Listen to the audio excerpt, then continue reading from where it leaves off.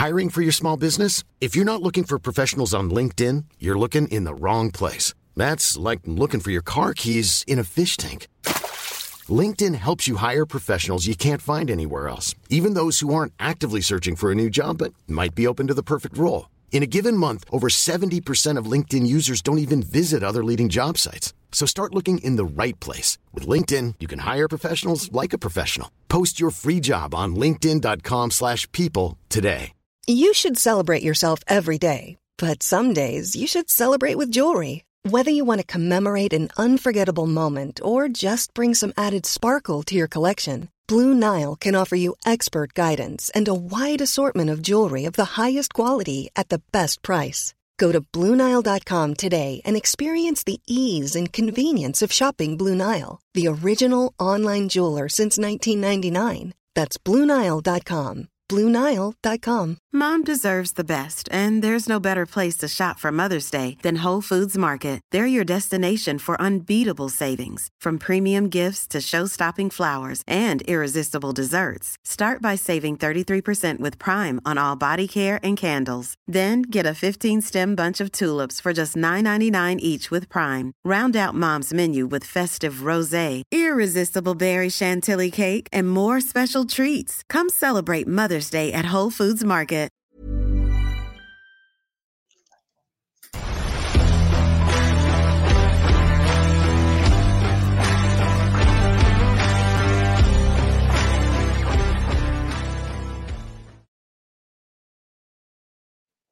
Hello and welcome to the Gallant Few Rangers podcast. My name is Mason Stewart and I'll be your host for our Premier League show.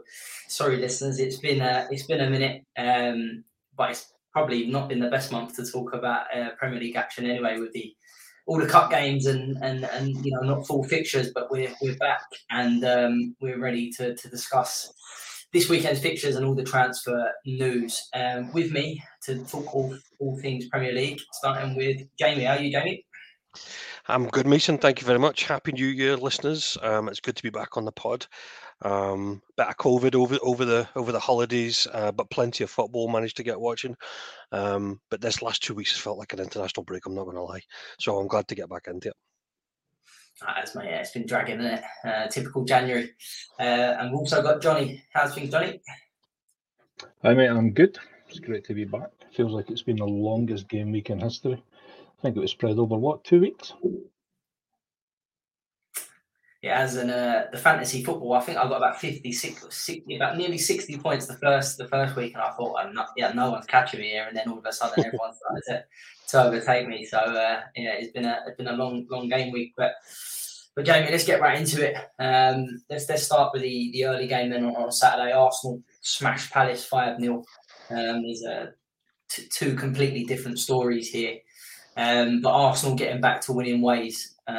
Something that we can't really say about Arsenal of late is being clinical, and that's what they were Saturday. Yeah, if I'm honest, I kind of fancied Palace to keep it to a low-scoring game. I didn't have Palace to win the game at all, just purely for the fact of Arsenal's home form. But shall we say the lack of creativity has been called out over the winter period, and I didn't think that was going to change much. Little do I know when they run out 5-0 winners, even if they did score a couple in the last few minutes. But it was good to see Martinelli back on the scoreboard. He looks as though he's been out for a long time, not been involved in games. But obviously the plaudits will go for the defence with Gabriel getting another action as well. He did it against Liverpool a couple of weeks ago where he got the early goal and did exactly the same. And it was a really good win for Arsenal. I think they needed it really, but on the opposite side of it, it was a big loss for Roy Hodgson. Johnny, just to touch on the other side, then, as Jamie said, there's been a lot of talk in the last couple of weeks. To be fair, about Roy Hodgson, they're a team that's, I think, quite easily are going to be fighting relegation. You normally say with the quality they've got, they seem to always pull themselves out, but it does have a little bit of a different feel at the minute. They looked really, really poor on Saturday. I mean, they pretty much just chased red shadows for the entire game. It was kind of, we haven't seen that for Arsenal. We spoke about before in the pod a lot this season that they are getting results, but they've never really been blowing teams away like they did last year at the start. Whereas they done that at the weekend, they were ruthless. But I think Palace definitely helped them. I always feel sorry for Roy Hodgson. It feels like it's somebody's granddad. Somebody just get him and take him to the pub for a pint. So I don't like giving him a hard time. I think it was a big ask giving him the job. I mean, the Premier League has to be one of the most stressful out there. It can't be easy to manage that, especially when there's such a gap between him and especially your youth players, your younger players. I mean, that's a huge gap to try and keep up with how these players run, how they think. It's a totally different game. So I hope they come to some agreement with him rather than give him the elbow. Just some kind of, whether it's one of the old mutual agreements or something. But I think, they're going to have to make a change. They are kind of flirting with relegation. I don't think they're in a risk of going down. Not quite yet, just because there are teams worse down there that would probably save their arse, that would, on another season, they would probably be in that bottom three. But, I mean, I would kind of agree with that. I think they are kind of in trouble. I was a wee bit surprised with that game. I don't know what you boys think, but see the Gabriel, the first goal. I was delighted. I've got Gabriel in FPL, so I was buzzing. But I was surprised that they gave that goal. Do you not think there was a lot of climbing involved for that goal? Yeah, but I mean, when was the last time you seen a goal taken away for climbing? Like there's so much talk right now about VAR when it comes to goalkeeper protection. Shall we say tackling it, not looking at the ball. It's I just don't see it not given, if that makes sense. I just don't see it. It'd take a brave ref to go against it, I think.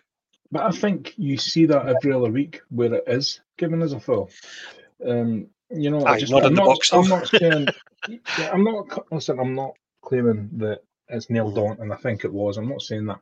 I just feel like we do see that a lot, and he does climb. The arm comes right over, and there's no way the lad can leap with him. I think it was Richards.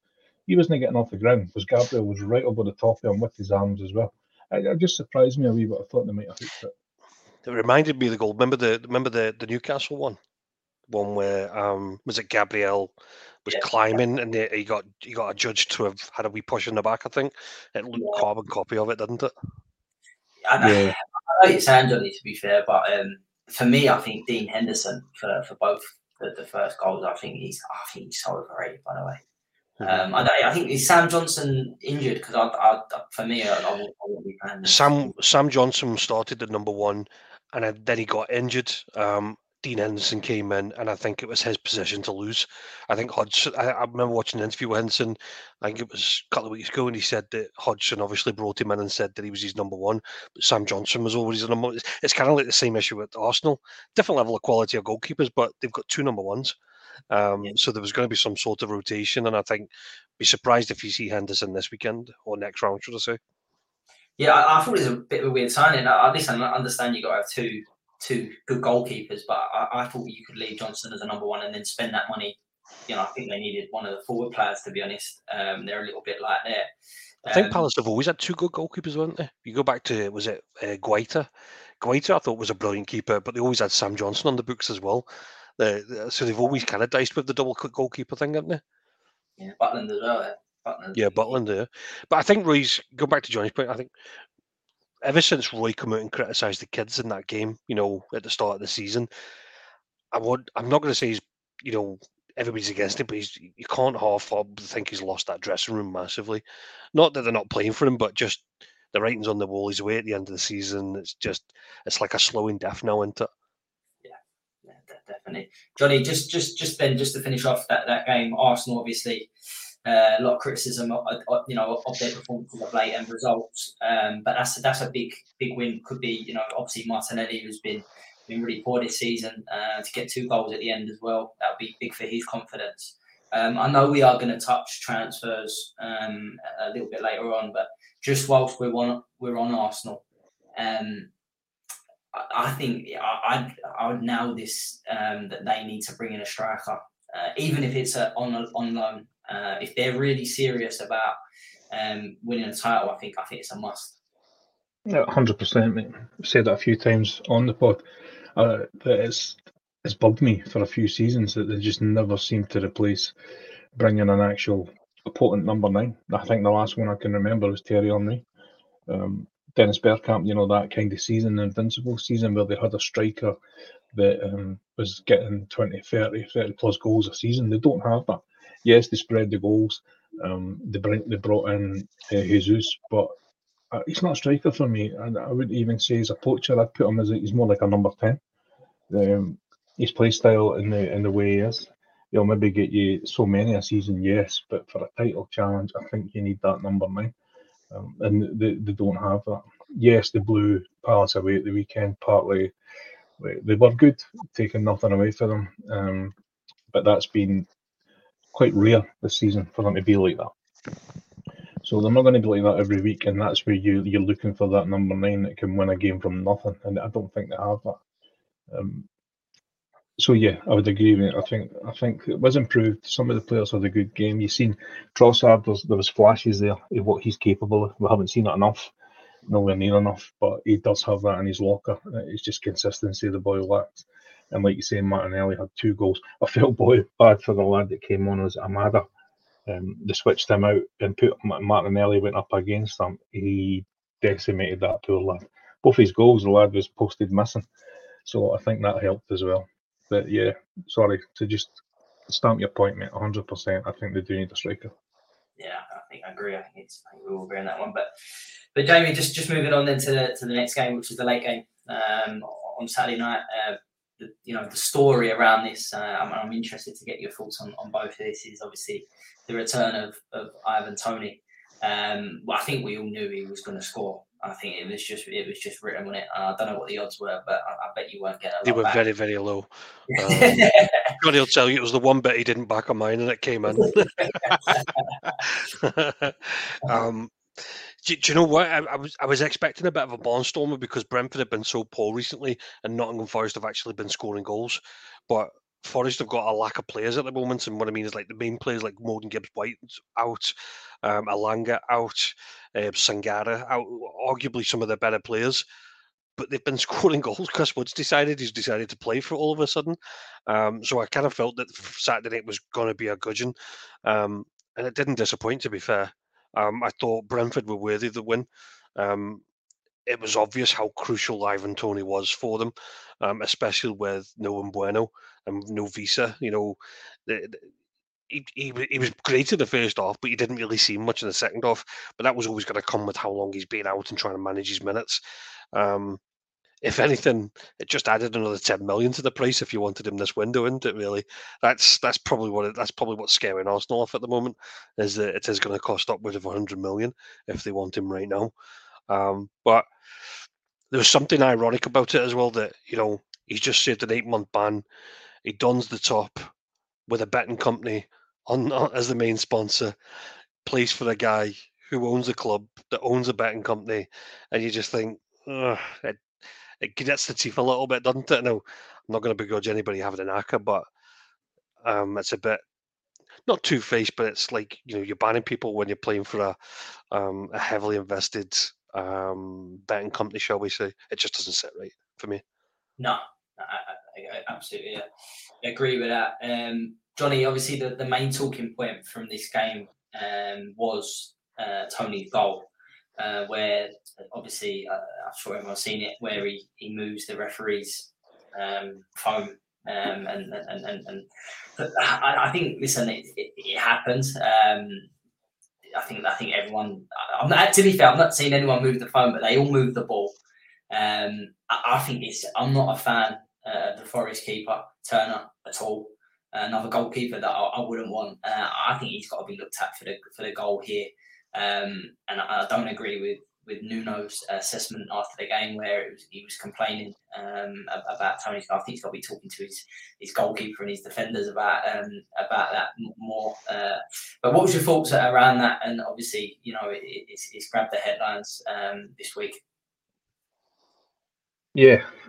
To quote a famous man. I'm not quite sure who, might have been my dad, but what a load of shite. I mean, He doesn't even move. He literally moves it a tiny wee bit to the side. So it's not like he's taking any space. Ask Nuno how many his players stole 5-10 yards for every throw they took during that game. Exactly. No, Yeah. absolute garbage. And like you say, my first thing, even when you seen it, I didn't even notice it. It wasn't until the replays after. But the strike itself in the wall was embarrassing. The wall actually jumps the complete opposite side out the way. And for some reason, as he goes to take it, the wall completely narrowed.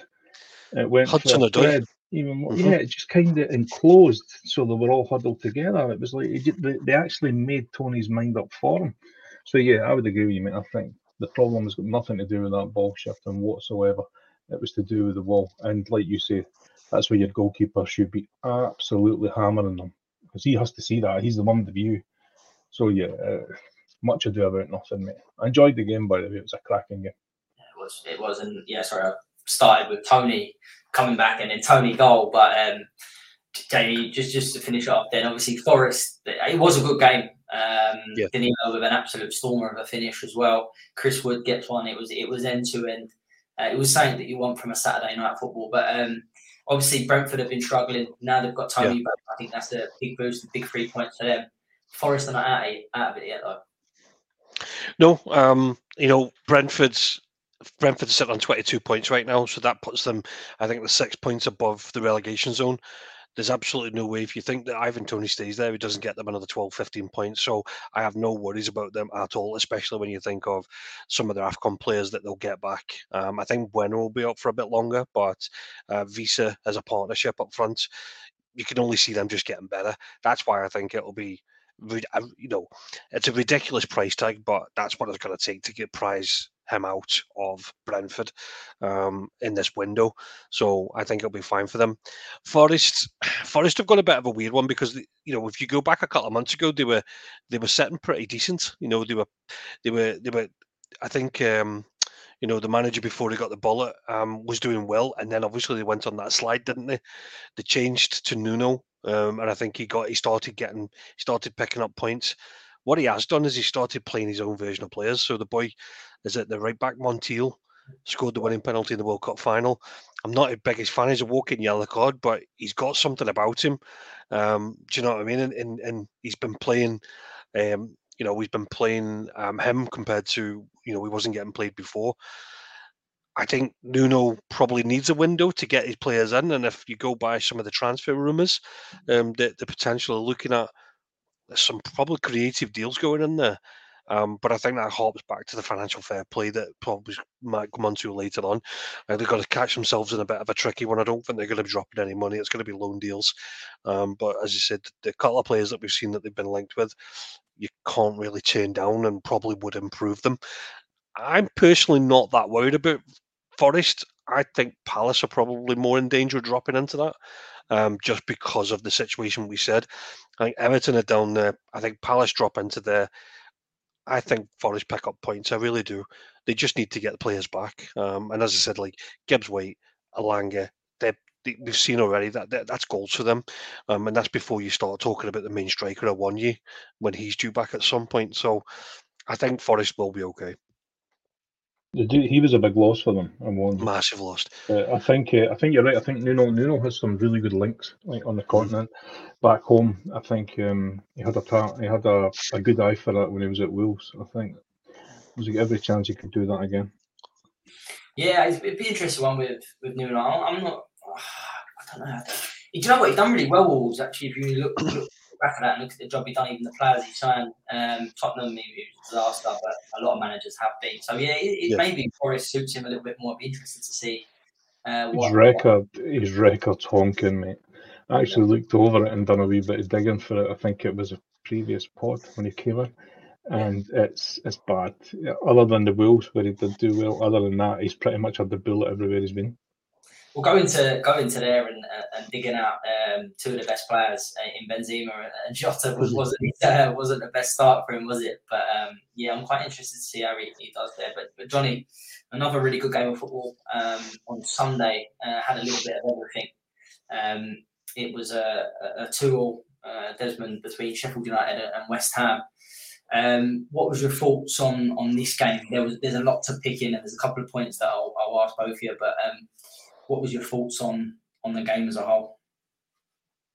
I thought it was quite evenly balanced. It was a feisty game. It's like one of those games that pretty much had everything. It covered pretty much every talking point. So I'm going to try and avoid the main points because that's probably going to be your questions. I don't want to bust them. Listen, I enjoyed the game. I'll put my cards on the table. I was dying on Sunday. I was in a bad way, far too much on Saturday night. So I had to re-watch the game today. I tried to watch it Sunday, but I may as well have been looking at it through binoculars. But yeah, even watching, I watched the extended highlights and I actually enjoyed them. But yeah, for what I've seen, I thought 2-2 was probably about right. Granted, came about probably not the fairest way, would be a way to say it. A horrible way to drop 2 points towards the back end of it. But yeah, I mean, I think Sheffield will probably be happy with the point in West Ham. But yeah, I'm trying my hardest to not step on a landmine, mate. Going to ask a question. Let's start with you then. I actually thought, I agree. I don't think there was a lot in it. I think Sheffield United probably just shaded it. I thought they definitely didn't deserve to lose. All right, Jamie, first one there. I think the two big talking points. Well, we'll start with it.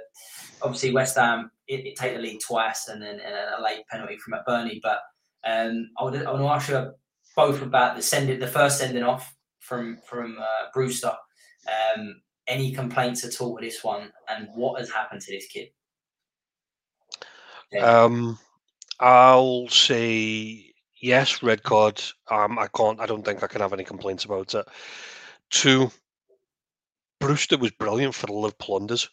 Like as a youngster, he was breaking records in the unders, and they had this big career planned out. I was shocked when he went to Sheffield United, but the fact they paid 25 million for him, then I can't really say anything. But he's just dropped off the face of the planet. And I don't know whether it's the fact he plays alongside Ollie McBurney that has probably dropped his standards a little bit. But he wasn't even getting a game at the beginning of the season. I think it was the lad Archer, wasn't it, that came in and kind of stole the show. So I think he's, he reminds me of Jordan Ibe. Remember the youngster that came through at Liverpool and kind of he was in and out, but then moved on to, I think it was Bournemouth, and then just dropped off the end of the earth. It's just, yeah, he's obviously not going to get to the heights that was expected of him. But he's had a couple of red cards, if I'm not mistaken. Now, petulance, overzealous. I don't think he can have many complaints with it, to be fair. Johnny, just on that, I think we've said it before. A good spell in the Premier League can make you a millionaire for life, and I think that's with Brewster. To think, Sheffield United spent the best guts of 45 million on Ollie McBurney, and Brewster is, I tell you what, that is incredible, really. But yeah, just on that, you agree there with Jamie's assessment on the red card? Yes. Yeah, it was a stinker, bad challenge. It looked like he meant to hurt him. So yeah, he had to go, mate. It was a nailed-on red card. He could have got 2 red cards for it, to be honest.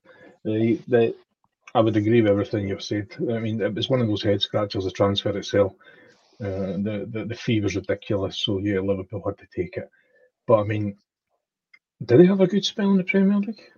Like you said, they'd done well in the youth, maybe showed some signs, but I didn't think there was much more than that. I think they were trying to buy them, they were trying to see the future with that transfer.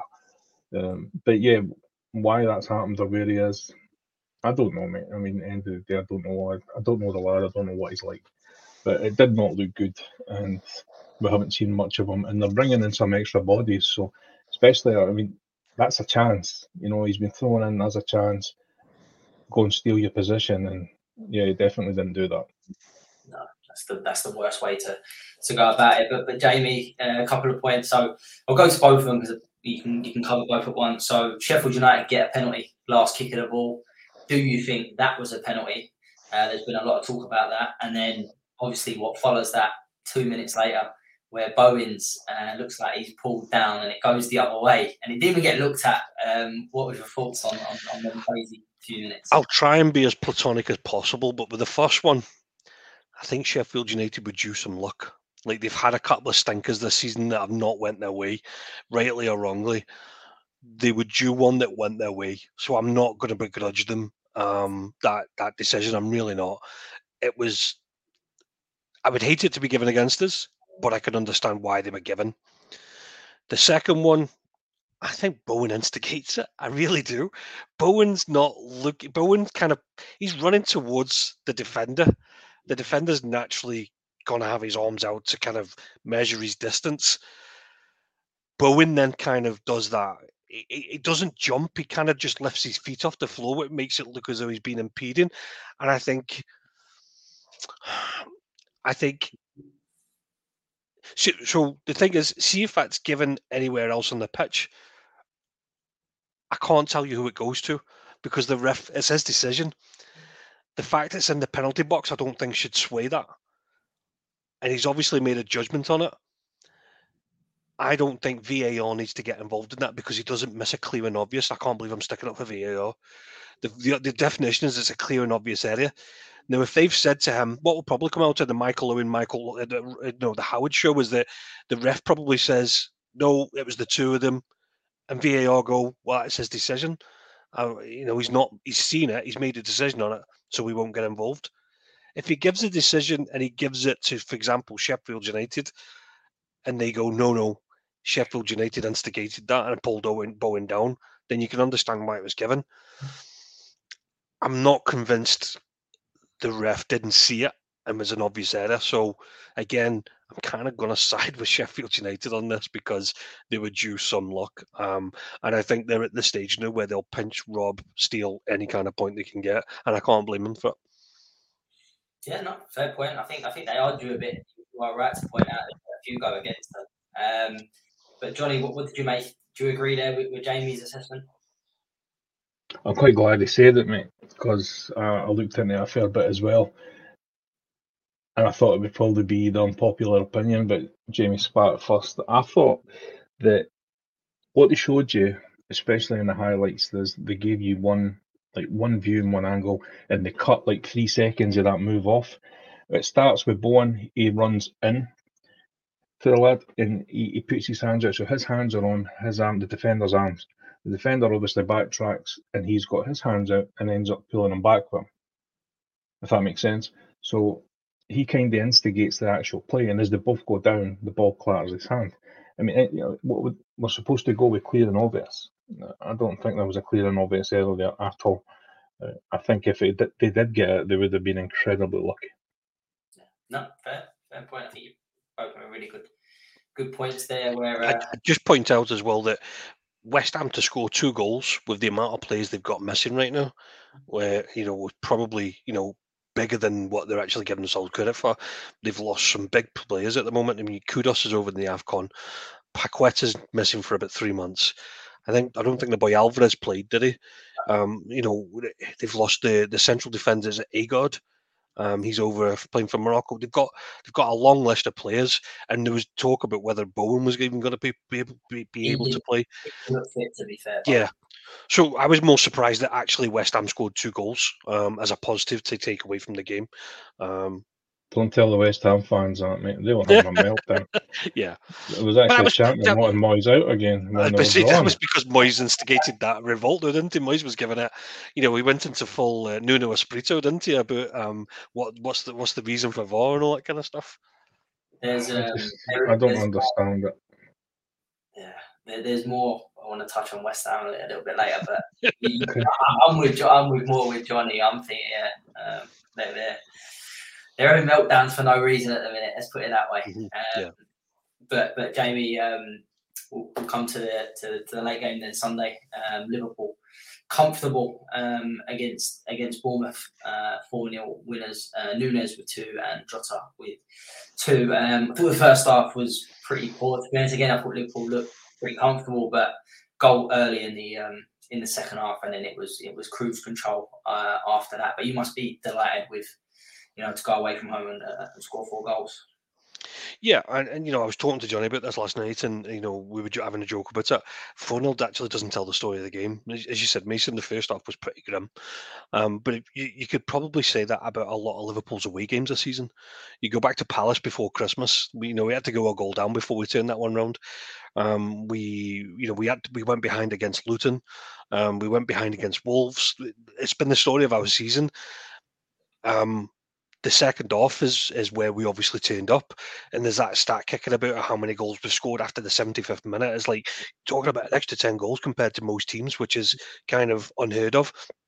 I think the plaudits quite rightly will go to people like Jota and Nunes. People will say Nunes, his numbers right now are absolutely ridiculous. He's got 10 goals in all competitions and 10 assists. He's the first person in the top 5 leagues to register double digits on both sets of stats. That's not bad for a guy that potentially actually isn't even the first starter when it comes to the front line. I'm absolutely loving it, and I can see Johnny's literally giggling. He's got his hand over cover of his mouth because he loves a good Nunes run. But the fact that we don't have Salah right now and we're still scoring this many goals, I'm brimming Cheshire Cat, and I'll say 2 points. One, I love the fact that people still don't think Liverpool are in this. Everybody's still talking about City. And quite right. You go back to last year, we weren't giving Arsenal a shot at this. Do you know what I mean? And we were proven right. However, if there is one team that can do it to City, I fully believe it's Liverpool, just the way that they're playing. So I definitely think it's a two-tier race. And I think, with the goals that we're putting in, I'm absolutely buzzing for this season. The second point I would say is the bit that's probably gone unnoticed is actually Klopp. Klopp's been making changes in these second offs that's turning the games for us. Little tweaks with players, and he did the same again at the weekend. He brought Gakpo on. He took Diaz off, brought Gakpo on, and Gakpo was the link-up man who started all the started. He's done that so many times this season. Klopp has, and I think Klopp calls this Liverpool 2.0. I think he's right up there with it. I wouldn't be surprised if Klopp signs a new contract because he's loving life at the moment. Just the same as every Liverpool fan. 4-0 away to Bournemouth, buzzing with it. I really am. And the fixture list is going to be fun for the next couple of weeks. We've got Chelsea and Arsenal back to back coming up, sandwiched in between cup games and stuff. So a big month. I did say I think I said before the podcast, before Christmas, the key time was going to be when Salah comes back from the AFCON. Where's our position going to be? Are we still going to be in the top 2? So far, so good, and I'm going to stick with that because it's good viewing at the moment. Yeah, I mean, I agree with Jamie, to be honest. I've said it since day one as well, to be fair. I think Liverpool have got a right good chance of winning this title. We were going to save the title, but whilst we're on the subject, Johnny, I think, to be honest, to go back to the sort of game, I think Jamie summed it up quite well. Not too much to say about Bournemouth. I thought they were poor, lacked quality big time. But, the quality of Liverpool, I think, overshone. But what's your thoughts on the title race? If you had to put your money on a team now, Johnny, who would it be? No. Wait, 1 second. Let's back this up to Darwin. Can't you let him do that? I mean, jump it. 10 goals, 10 assists, 10 pensioners, 2 cameramen, 14 ball boys. No, I'm like kidding. His XG's like 0.39 or something. It's ridiculous. No, he's doing well. He's doing well. Listen, I've always said, all banter aside, I actually like the kid. I think there's a player in there. Once he gets settled, I think he could be dynamite. I still believe that, but I still enjoy winding him up. So, question. Do I think Liverpool in the title race, or who do I see in the title race? Who do you see in the title race, and who do you see toppling on the mid right now? I think the way it is just now with Liverpool, I think they will be delighted to be going under the radar. Like Jamie just said there, Man City, they're still talking about them, they're still talking about Arsenal. They ain't mentioning Liverpool much, and I think that suits them perfectly. They can just go about their business quietly. So, I mean, it's not going to be like that forever. Can they stick the season? Right now, I don't see why not. I do think Liverpool are a team that rely on certain key personnel. I know they do have cover, which they do, but if they get a couple of bad injuries, I think it could change things They have a drastically. couple of bad injuries. Yeah, but I mean, We've got about I'm 9 players talking out at the about. moment. I mean, I'm talking long term. So, for example, let's just say you lost Salah and anybody you want, any key player. I think that would cause a Trent. huge I think rift. Trent's been brilliant this season.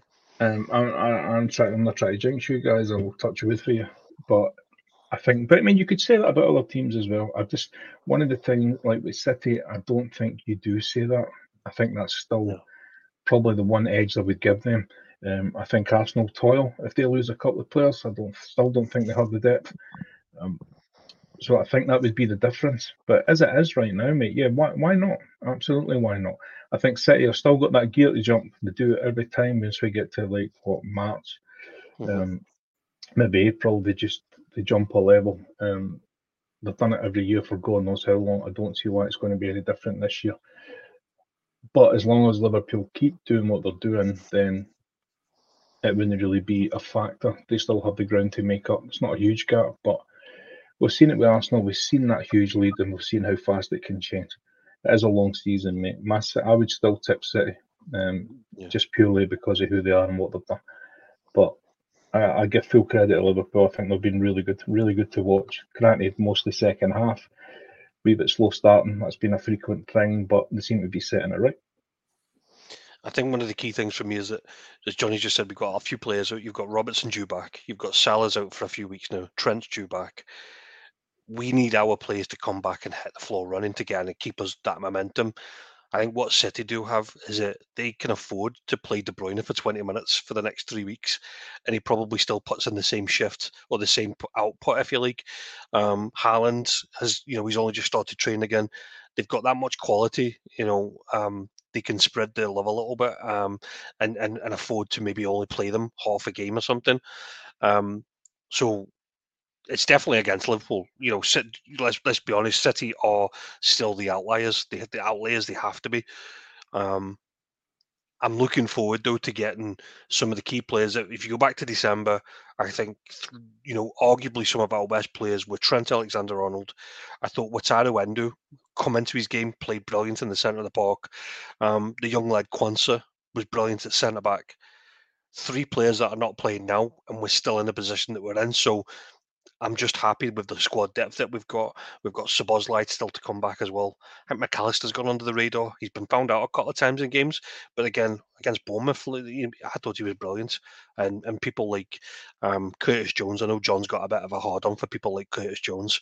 He's getting his time in the game and the team and doing well. So for me, I hope it continues.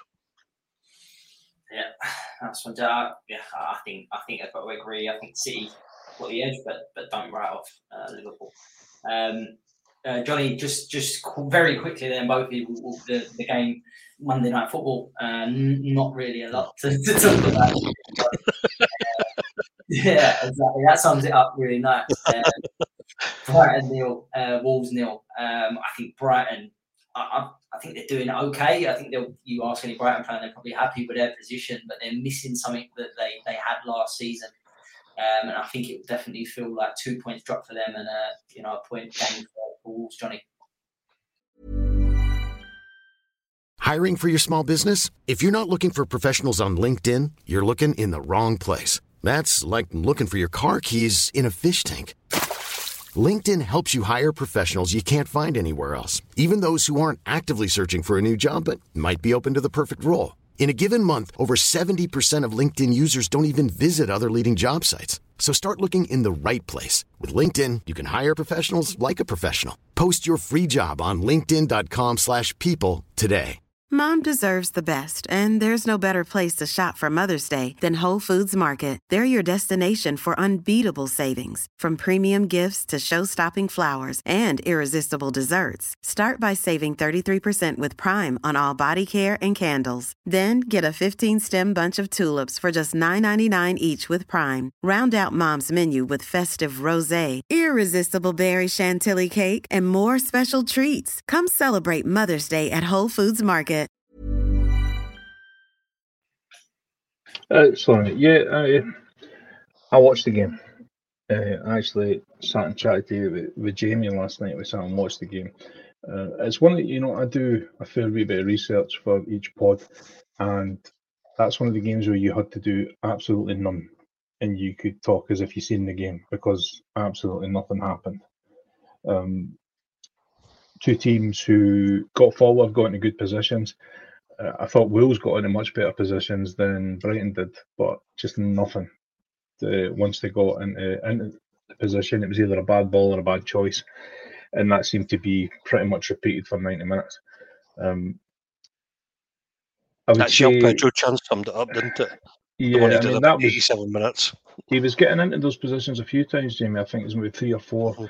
where he pretty much broke through, but the head was down and never really always made the bad choice, the wrong choice. Sorry, but I would agree with Brighton, mate. They haven't hit the heights. I think maybe found out a little bit it is a much heavier load when you're playing on all these extra fronts, but not, you know what I mean, all these extra games of European football and that.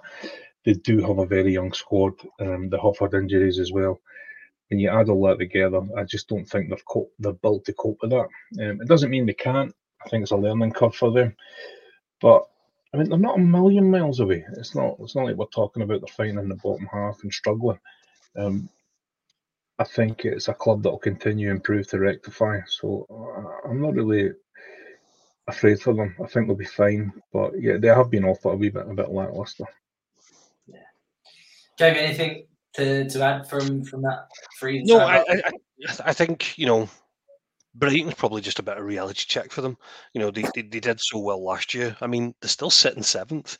You know what I mean? They're not exactly having a bad season. They're missing some key players. Matoma's out. Adringa, who's been really good from the seasons away at the AFCON.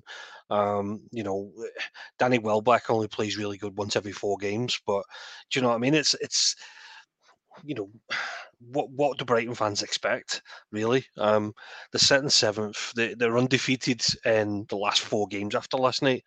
They're not doing bad. They're still in Europe. But yeah, I'm with John. I expected a Brighton win last night. They'll definitely view it as 2 points dropped, but I wouldn't be worried about them anytime soon. To be fair to Brighton, I don't think they do. I don't think they expect a lot more than that. I think the majority of them are probably realising, especially last season, they were playing above what was expected of them, and probably just enjoying it. So, and they're probably just enjoying the European adventure as well. I think they'll be okay. And like we say, we're saying West Ham are having all these issues with fans expecting more. They're only 3 points off West Ham. Yeah. Yeah, So there's not much between them. nice. Yeah, maybe a little bit harsh there on Brighton, but I just when I've watched them, I've just not been. I think I was really impressed with the It's because you expected them to win. It just Yeah, seems deflated that it didn't happen. That's, yeah, you're right. But Jamie, let's come on to the fun part then of the show, and I do love a transfer window. Everton? Oh, okay. Right. Well, listen, it comes in nicely. Yeah. I think last year was the record. Last January was the record, wasn't it, for spending Yep. in the Premier League in January. And this year has got to be the complete opposite and be the record for no one spending.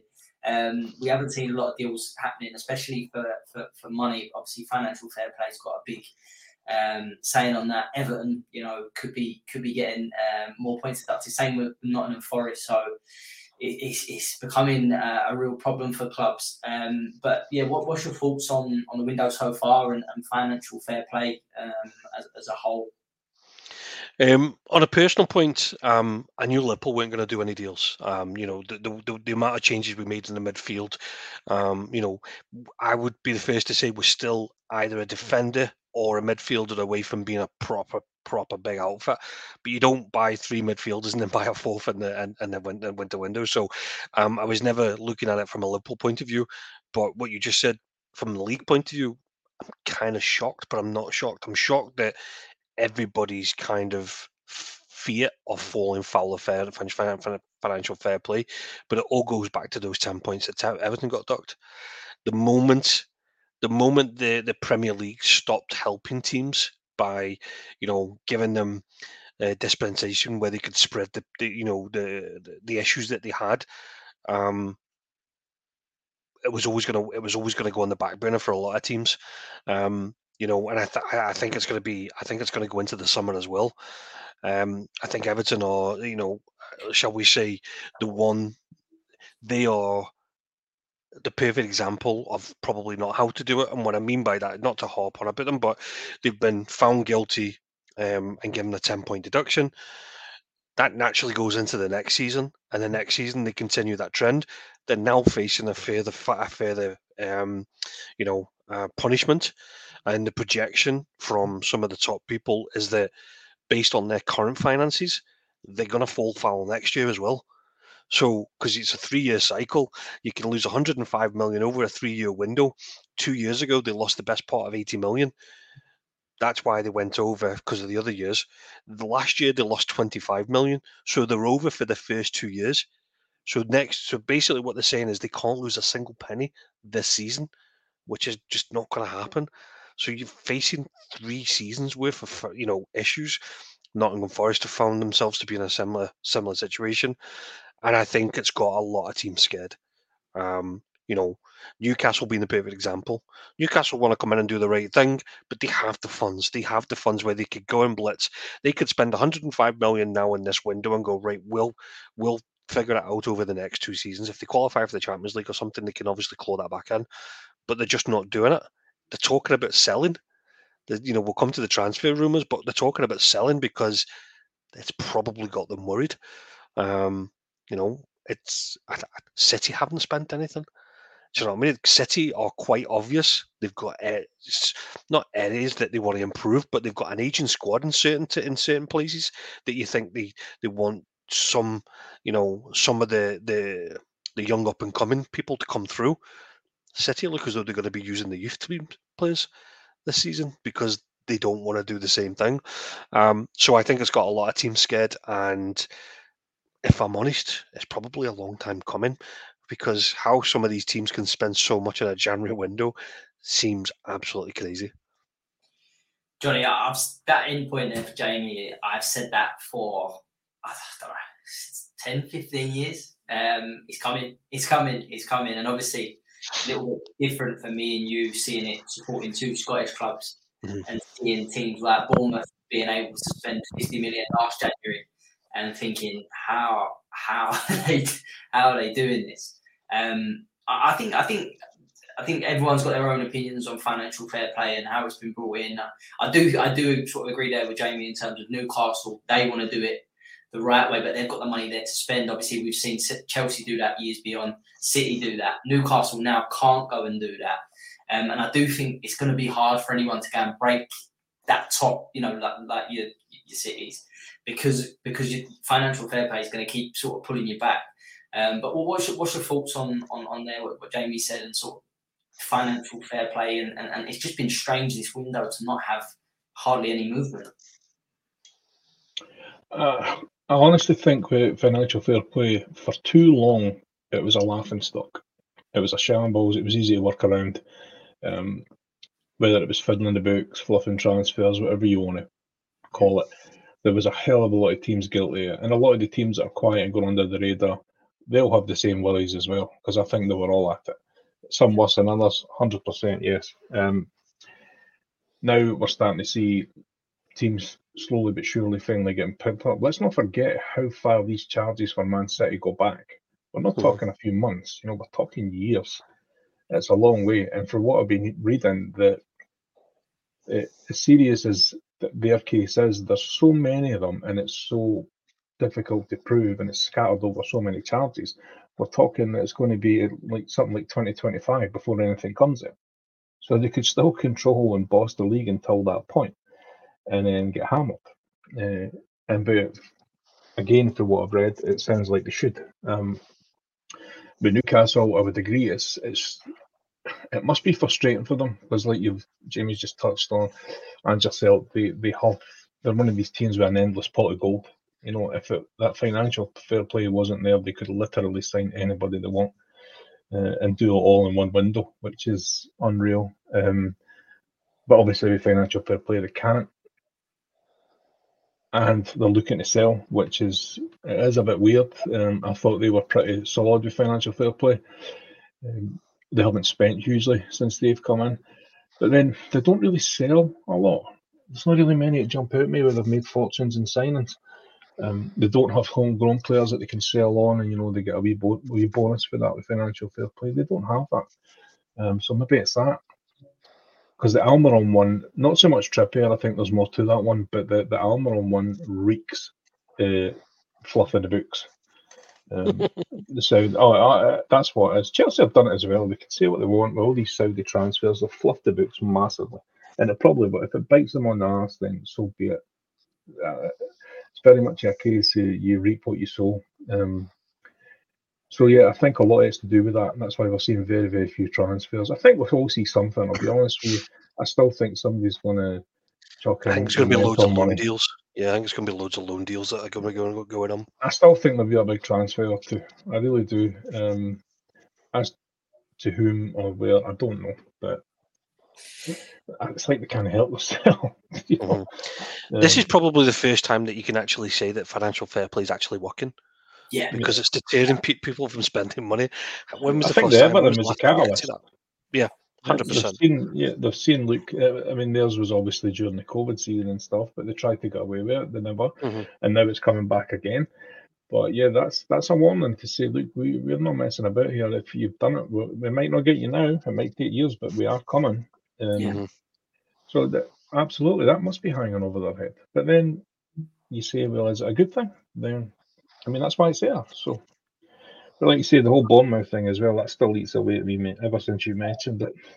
50 million spent, and here's my team taking 14 loan deals for guys for Bognor Regis. What's going on? I know. I feel exactly the same. Exactly the same. But just on the financial fair play, we had a decent discussion myself with my mates the other day, talking about financial fair play, and I have Toney, and I know we've touched on him already tonight, but see if Brentford are realistically asking for 70, 80 million, right? And that's what you read in the press. I think he could do a job at all the top teams. I don't know if he gets in. I know he doesn't get in City's team instead of Haaland. I think I'd probably rather Nunes as well. I know some people would. I would agree. So I'll take them two away. But Man United, Chelsea, Arsenal, Tottenham, they could all do with Ivan Toney. But I think the question I want to ask both of you is: can you see these teams spending 70 or 80 million on a 28-year-old? With financial fair play biting the arse, because you said there, Johnny, you've seen Chelsea riddle it a little bit with giving out 7 and 8 year contracts. You can't do that to Ivan Toney. He's not at the age where what value you're going to be getting, for that. Jamie, I think this window, absolutely not. No, I just don't see it. I really don't. I don't think Brentford, Brentford hold all the cards here. I think if I'm right in thinking, come the summer though, he's got a year left on his contract. So, again, I don't see that being the deal.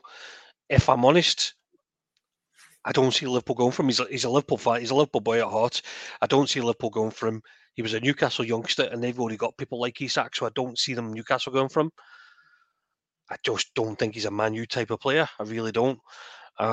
Chelsea would be intriguing, but I mean, yeah, that they would absolutely rinse him for about 150 million if it was Chelsea. If I'm honest, I think he will go to Arsenal, but I don't think it'll be like an 80 million fee. I wouldn't be surprised if they got creative and done something like 60 million plus Nketiah. Like another trading. The one worry I would have for Arsenal, and I kind of got into this debate with somebody on Twitter. So it was an Arsenal fan. He was trying to give me big style. Arsenal begged Brentford for their keeper on loan to get around financial fair play. They can't just then muster up 60, 70 million a season later when they've already purchased people like Havertz and Declan Rice. Yeah. So they are going to have to get creative, and don't forget they've still to pay the Brentford money because it was a loan with a purchase of about 35 million, I think it was reported. Yeah. So they've already got to give Brentford 35 million. So again, could it be Arsenal? I don't know. Honestly, I think it's a weird one. 28 is a bit. I'm not going to say past it because that's unfair. I think 28 is at the higher end, especially when Harry Kane is 31 and went for 100 million. but two total different class of players. I think just Brentford hold all the cards. I wouldn't be surprised if Brentford just held on to him, but I wouldn't, until his contract runs out and see what they do, see if they get creative with their own transfers. But again, I think there's some gentleman's agreement in there that, whilst he was on his ban, that there was probably some deal struck that, if a certain bid come in for him of a certain team, then, they would allow certain things to happen, if you like. As I said, I don't see the big six. I think it's going to take a big punt from anybody to get him, to be fair.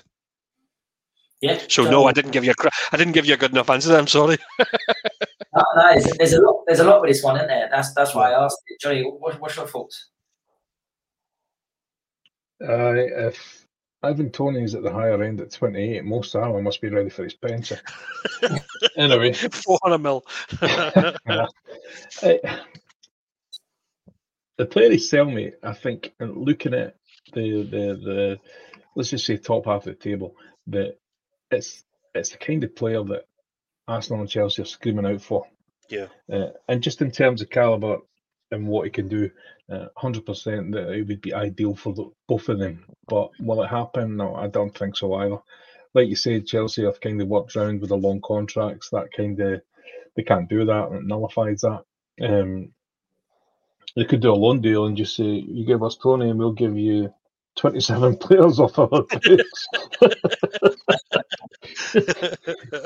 2% of the squad.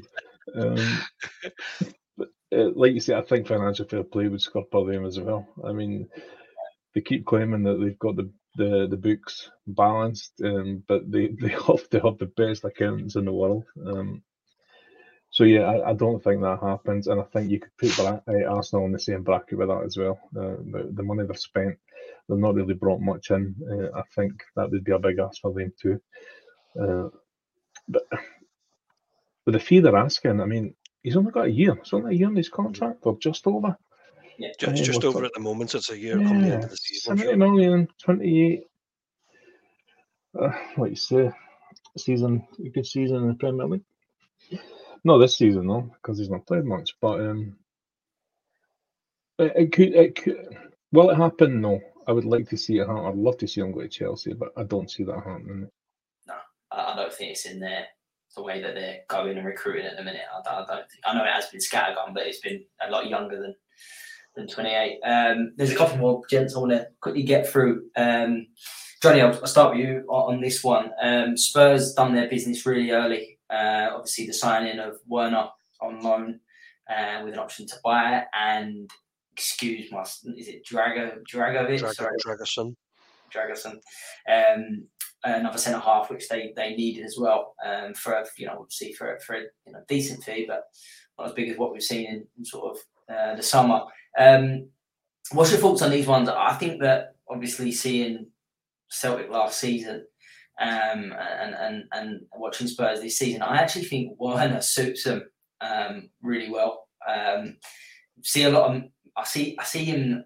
I think someone made a good point about Maeda that plays for Celtic, and he plays that selfless role. I don't think I'm not comparing to Tim Werner, by the way, but technically he's not great, but he does not stop, and it suits the style. I can see Werner playing in that sort of similar role, but I do think they've done some decent business there, and I think they did sort of need to.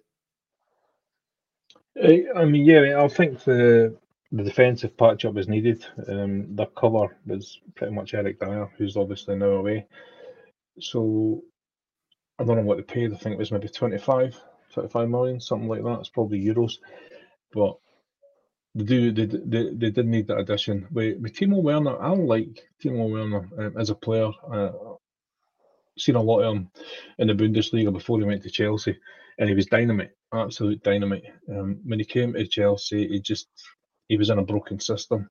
I think it's quite hard, a bit unfair probably to be too harsh on him. But he is a bit scattergun.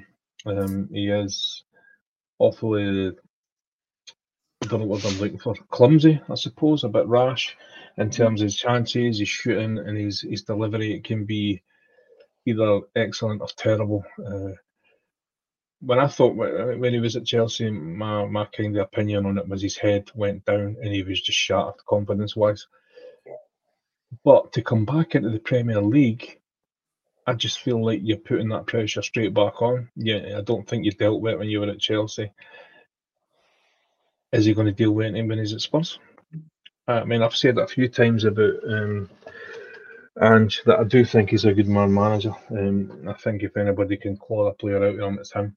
And I do think that player's there, but can he do it? I don't know. He still looked a bit the same. When you see him in the first game, still kind of the same vibe from him. That doesn't mean that can't change. It could be a good signing, mate. There is potential in it. Definitely potential in it. I would be gutted to see him do well. It's just a shame it would be at Spurs. Yeah. I would say I think that's a good bit of business. Jamie, thoughts on Spurs? Couple of signings there. I think Spurs is probably the most ideal team for him. Apart from outside of Liverpool, what I mean is like that front three plays on the left wing of that and it has the ability to cut in and hit the byline. I'm like Johnny. I watched Timo Werner quite a lot when he was at Leipzig. He was breaking defenses all on his own, and that was before Nkunku got there. And then everybody's got something good to say about Nkunku, but I think Timo Werner was probably the first person to do it out of them. Chelsea break most of the players that go to them, unfortunately, and they play them out of position. They play them, they don't give them enough chances. So he did kind of flop at Chelsea, but he still gets in the goals. I think if you look at his opening game, I think they scored. What did he score? Did he score four goals? And I think he assisted one of them. So he's still in about it. I think Ange is the perfect kind of manager he needs. I think Tottenham is probably the right kind of team he needs to play in, and because they play with an out-and-out striker and the two wingers on either side. The only thing I'd be wanting to understand is, once Son's back, is he back on the bench, or does he get does he get the number 9 role, for example? Because surely you don't put Son in the middle. Son's going on the left wing. That's his strongest position. So it'll be interesting to see with that. For the money that they've paid, 15 million, I think that's a good deal, especially in today's market. I don't think his wages will be too crazy. I think he's probably about 150 grand a week. I think his fee's decent. I can see him being there for 2 or 3 years, and they'll get a tune out of him. I think it's a smart move for them. The Dragosin lads, I don't know much about him from what I've understood, from what I've read. He's an up and coming young defender. He's tall. He's all about the school of hard knocks, if you like, from a defensive point of view. He's not very like Van de Ven, where the silky play out. He's very Romero. In terms of like he's all about the challenge first.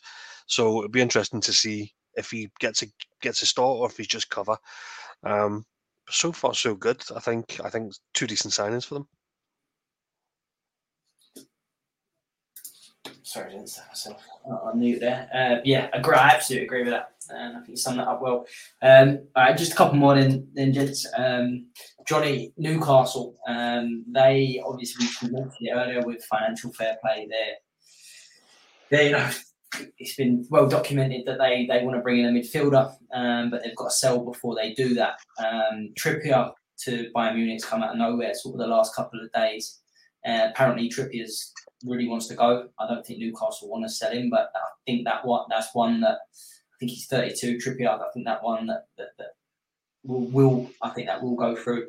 And obviously the surprise for me was Almiron to Saudi. Now, I don't want to go down the route of Saudi buying yet another Newcastle player, and I feel like it's just money getting shifted to, the reported 60 mils a bit iffy the winter. It's dodgy as anything, mate. I want that to get looked into. But I'm just surprised that they're letting Almiron go, to be honest, because, again, if it is 50, 60 million, maybe I'll just start to smell a question. But to lose him in January, I think that would be a blow for him, because he has been really good since Howard's gone in there. I think if you do float that 60 million tab when it comes to anything close to that, I think you've answered your own question. Yeah. That it's, it is shady. And there's not much I can say about it, because, like I say, Chelsea done the same thing. Actually, there was a Premier League vote on that recently, and they voted against it. to ban that move, which really surprised me. It was because it wasn't just on the Saudi; it was about all the other companies.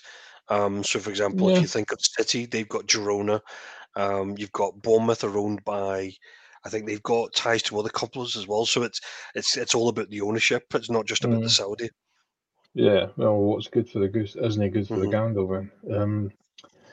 But yeah, the Almiron one, yeah, it is a bit surprising, mate. He is, I know he can be a bit erratic, but he is a big player for them. The Trippier one, without going into too much detail, I don't know, I didn't want to get cancelled. Libels. But anybody that's been part of any kind of group chat or been on Twitter or that will have seen all the gossip and that regarding Kieran Trippier. And it all came about at the same time. He ended up dropped. He was left out of the squad. Now suddenly we're talking about a transfer. That's why I said earlier that it feels like there's something more to that. He left the England squad, didn't he? He left the England squad. That was definitely something. How much truth in what we read, I don't know, but something definitely happened. And now we're talking about a move away. It's not even that big a fee. I know they only paid like 12 for him, but that was because Atletico wanted to get shot. He's huge for Newcastle. He has been off the last few weeks. You know, he's made a lot of mistakes, but then I think he's had a lot on his mind. So I think that's a huge loss for them. So if you were to say potentially Almiron and Trippier in the same window, that's a head scratcher, absolutely. But I do think there's an underlying current with it. Definitely the latter, at least. Yeah, definitely agree with that. Jamie, what's your thoughts on that? Yeah, I can't really go against anything, obviously, what Johnny said, because I've seen some of the stuff, and I think just due to his personal life, he's probably just looking for something new. And let's face it, Bayern Munich's not exactly a slouchy team. However, it would be Champions League cup tied, so I'm not sure, obviously, what that does to it. But the Almiron one, it's a bit weird, isn't it? Almiron's arguably one of the players to have turned his form around, before from how going in, probably right up there with Joe Linton. He's probably one of the two success stories that Eddie Howe can look back on and go, that was because of what we did. The transfer itself, I mean, he's been at Newcastle for probably about 5 or 6 years, if not longer. So I don't necessarily have an issue with the transfer, but I mean, some of the fees that's reported, now it could be absolute BS, but I think Eddie Howe did say that they're looking to bring people in, but they've got to get creative. So I wouldn't be surprised, and this is me completely spitballing, I wouldn't be surprised if they took a sacrifice on somebody like Almiron and brought in a loan deal until the end of the season. And I say a loan deal, I'm just going to throw a name in there. I've not seen it linked, but probably the type of player. See the lad Jota that was at Celtic? There's talk he's not really settling down properly. He's a young lad. He's a lone player with a view to get into the Premier League. It sounds like that kind of a deal. You could probably label that against other people, but what I mean is that's probably how they're going to get creative with it.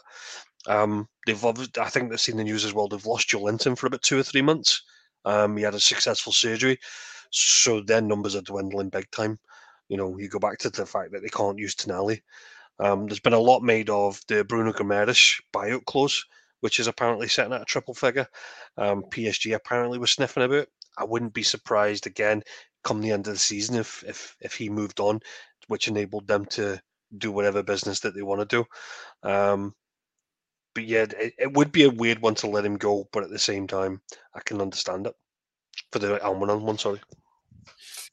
And Jamie, just to come back to you on the last one, I want to get obviously both thoughts on this. Calvin Phillips looks set to join West Ham on loan, with an option to buy. I think it's a good move from West Ham. I think West Ham. I think that they've not got loads of numbers in the midfield. I think if you ask West Ham fans, they'll be quite happy with the balance they've got. But if they do get an injury to Ward-Prowse, Alvarez or Suchet, they've got no one else to come in, and that's why I think he will go in there. Are you surprised? And then the other point is, a lot of West Ham fans are moaning at this, which I've been quite surprised about. Obviously, they want to get a forward in because we spoke about Paqueta being injured, Kudos out. Danny Ings leading the line at the moment. He looks finish in the Premier League. Yeah, he does, doesn't he looks done. But I still think that's a quality signing on loan till the end of the season. I think Calvin Phillips is a good player. Yeah, and to be fair, he's probably a Moyes type of player. A tackler, holds the line well. I suppose it's really, who does it benefit more? Does it benefit West Ham more? I would argue Alvarez has been one of the better midfielders this season. I'm not going to put him in no team of the season, but he's been non-stop for them. I think he's been really good. And I think Ward-Prowse started the season on fire, but he's kind of slowed down a little bit. But he's not playing bad. So where does Phillips fit in? Does Phillips anchor them too? Or does he sit in front of them? Does he sit alongside them? It just seems, as you said, it's like another defensive player. West Ham fans are not asking for more defensive players; they're asking for more attacking players. Anybody looking at that team, I even said it. I said when we were talking about the game, I was worried for them because of their attacking talent that's gone. They're not available to them at the moment. So I was surprised that they've brought Phillips in, but I do see him as a Moyes type of player. But you bring somebody like him in, and you see maybe Moyes recycling some of the other midfielders. But Ward-Prowse has done nothing wrong, and neither Alvarez. So, I'm not surprised that City didn't send him to a rival. There was a lot of talk of some of the rivals. Don't think City were ever going to improve the rivals, really, were they? So I would argue that West Ham is probably his level as well. Yeah, that's fair. I don't think he's a top 6 player. I think he probably would have been if he got that gig and he anchored himself at City. I mean, Rodri's different gravy, obviously, but he's not even impressed in the games that he's actually got on game time for. So yeah, I think Moyes will get a tune out of him, definitely. I just don't know if it's the right kind of deal for West Ham right at this moment. Well, it's got a couple of things there. I think you're right in saying I think Phillips has got to go and prove himself again. He's had 18 months really without plans. He's got to go and prove himself again. But I think proof is in the pudding for West Ham really, because they played and obviously got knocked out of the FA Cup by Bristol City when they had to make changes. Yeah. They got smashed obviously against Liverpool in the League Cup. They had to make changes. They were really poor in Europe. They was already through when they had to make changes. Smashed up Fulham when they had to make changes. So I think it's a good move because I think it gives you another option. You can't keep still 6. They're still 6. That's what I'm saying. So in the Europa League, they're going to have a lot of games. I kind of disagree. I totally agree they need a striker, and I think they will try and get one in. I think Phillips on loan to the end of the season just to help the numbers and get another quality player in. I think it's a good move. Johnny, what's your thoughts on this one? I like it. I think the lad needs to be playing. I think he needs to find, I wouldn't say his level, but I suppose I do. I kind of agree with Jamie. I think West Ham would be a decent fit for him. And in terms of the West Ham point of view, they do need numbers. I do think they still need strengthening. We've seen it recently. We've had Alvarez injured. Paqueta's injured. We've got Ben Rama, who's supposed to be going. Fornals they really kicked his own ass. So I think they do need that wee bit of extra cover. And I can see him actually fitting in and possibly getting a place in that starting 11. So yeah, I don't think it's a bad signing at all, mate. Said he was going to have to go somewhere. He was never going to get moving at City. I mean, a bit like the lad Cole Palmer, and we see what he's done. So there is potential for him to go and get everything back on track.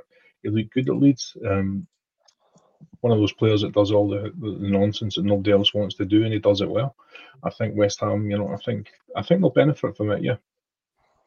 Do you know my only problem with him is that he went to City on the back of having a good tournament for England. He was arguably one of the better players for England in the tournament, and he was a decent enough player in Leeds. Leeds were, the chance to leads into, the hatchet bumps. They love a challenge, they love a yellow card, and I think Phillips fits into that. It's probably, what is his level actually? I think it's something Mason said at the start of the season that There's no way you remember anything we've said at the beginning of the season. No, mate. Not I do remember things. That's why I keep calling everybody out when they make a bad shout. I didn't call them out if they make a good one until now. But Mason actually pointed out, and he had said that, 6 games, 10 games, having a dynamite run is enough to seal a transfer in the Premier League.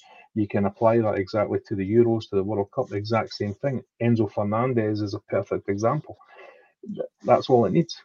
So that's, you're probably right. It was off the back of that, but that's enough. That is enough to get it done. So, but I still think there's a player in there. I still think he'll do a job for West Ham. I think it's a good move. Nice one, gents. Well, listen, just to wrap it up then, Johnny, I'll come to you first then. Just very quickly, what team needs to sign the most and in what position? Putting it on you both right at the end.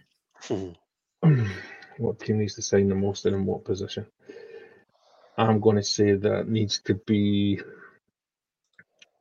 for a title challenge, I'm going to make it simple and say Arsenal, and they need a striker. I've got to agree with that. I'll make it easy as well. Jamie, what's your thoughts? I'm not going to go with the trend and say Arsenal. I think Arsenal need more than just a striker. But I actually think Man United need signings. And they're getting found out quite a lot. All over the park. There seems to be a bit of displacement across the whole of the park that they've got. There's a lot of talk about Casemiro at the moment, Martial, Højlund. They kind of seem all over the place. If they're going to stick with Ten Hag, then they need to bring in more players. I know they're doing this. They're apparently doing this 30-day review of Ineos. Are going to do a 30-day review audit, if you like. But the transfer window will be done by then. So, what does that mean for him? Does that mean he's stuck with the players he's got? If so, then they're going to find it hard to hold on to that 8th position that they're currently sitting in my opinion. So, for Man United's sake, I think they need the most players in the right positions. And make sure every one of them's Dutch. Yeah. They've all played for Ajax at some point. Yeah, good. To be fair, good answer there, Jamie. I'm glad you didn't go with me and Johnny, but hence that wraps us up then, just over the hour there. Good to be back on. Johnny, thanks for tonight, mate. Really enjoyed it, mate. Excellent to be back. Thank you, gentlemen. Top man. And Jamie, thanks as ever. Good man, appreciate it. It's always good to dissect the football as we see it. It is, gents, and we'll be back next week, which I'm right in saying, I've not even looked, to be fair, bad for me, but it's a full fixture list, right? It's a full fixture list, but it's Tuesday to Thursday because we've got the FA Cup this weekend. So we're going to have to pick a time wisely, whether that would be on the Monday pre all the games going on or maybe the Friday after that. I don't know. Bloody FA Cup. So yeah, might be a little bit longer then. But thanks everyone for listening, and we'll be back soon. Take care.